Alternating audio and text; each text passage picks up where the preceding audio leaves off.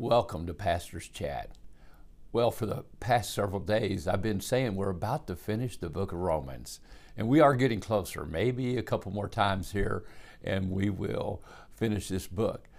We do want to read the last verse of chapter 15 because it appears that chapter 15 really is the end of the book, and chapter 16 has like a special addition to Paul's friends and greetings and a final warning.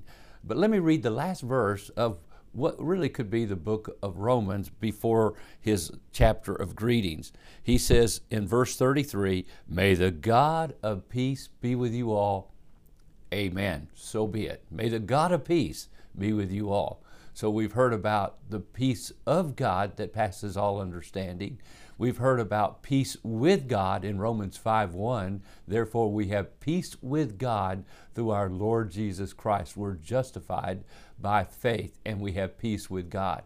And so that's important. And so Paul concludes really the doctrinal part of the book and the instructions on getting along with each other, the ministry that Christ has to the church and to the Gentiles, the ministry Paul had to the church and to the Gentiles, the ministry that the Gentiles in the world had and responsibility they had to the Jewish believers back at Rome.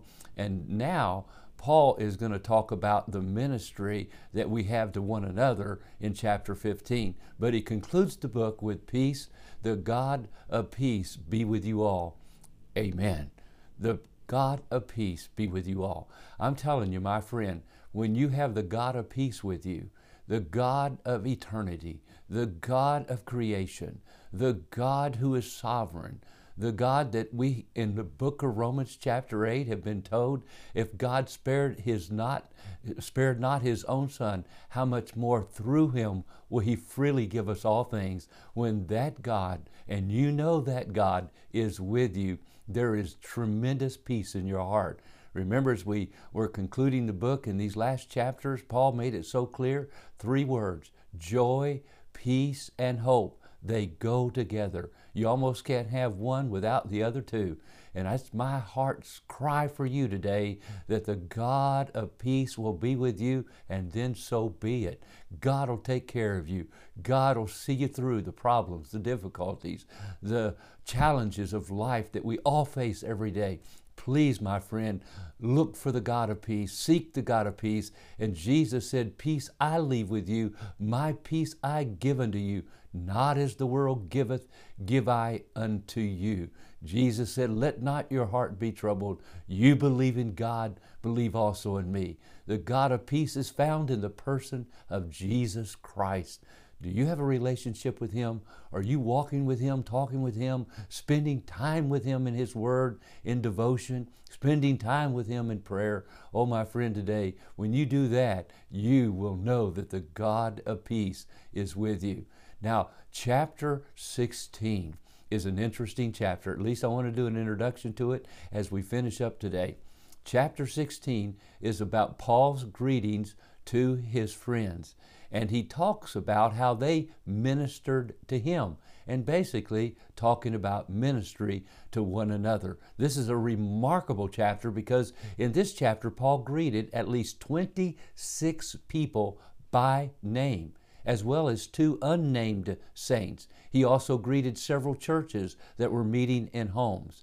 He closed with 9 greetings from believers who were with him in Corinth as he wrote this letter to the church and the people at Rome. So what does this mean? This means that Paul was a friend maker as well as a soul winner. The importance of friends. It is so important. God didn't make us to be lone rangers. He made us to have interaction with one another. So many people over the years I've heard say, "Well, I don't have any friends." Well, I feel bad about that for them because the world is full of people who would be their friends. And I think the best way to be a friend, have a friends, is to be a friend. Decide to be friend to other. And to be a friend means you care. You genuinely care. You look out for them. You pray for them. You do what you can to help them. You show them that you care. And my friend, when you do that, guess what? God gives you friends. Paul had lots of friends, and that's what this last chapter is about, with a final warning, and we'll be looking at that tomorrow. Well, God bless you.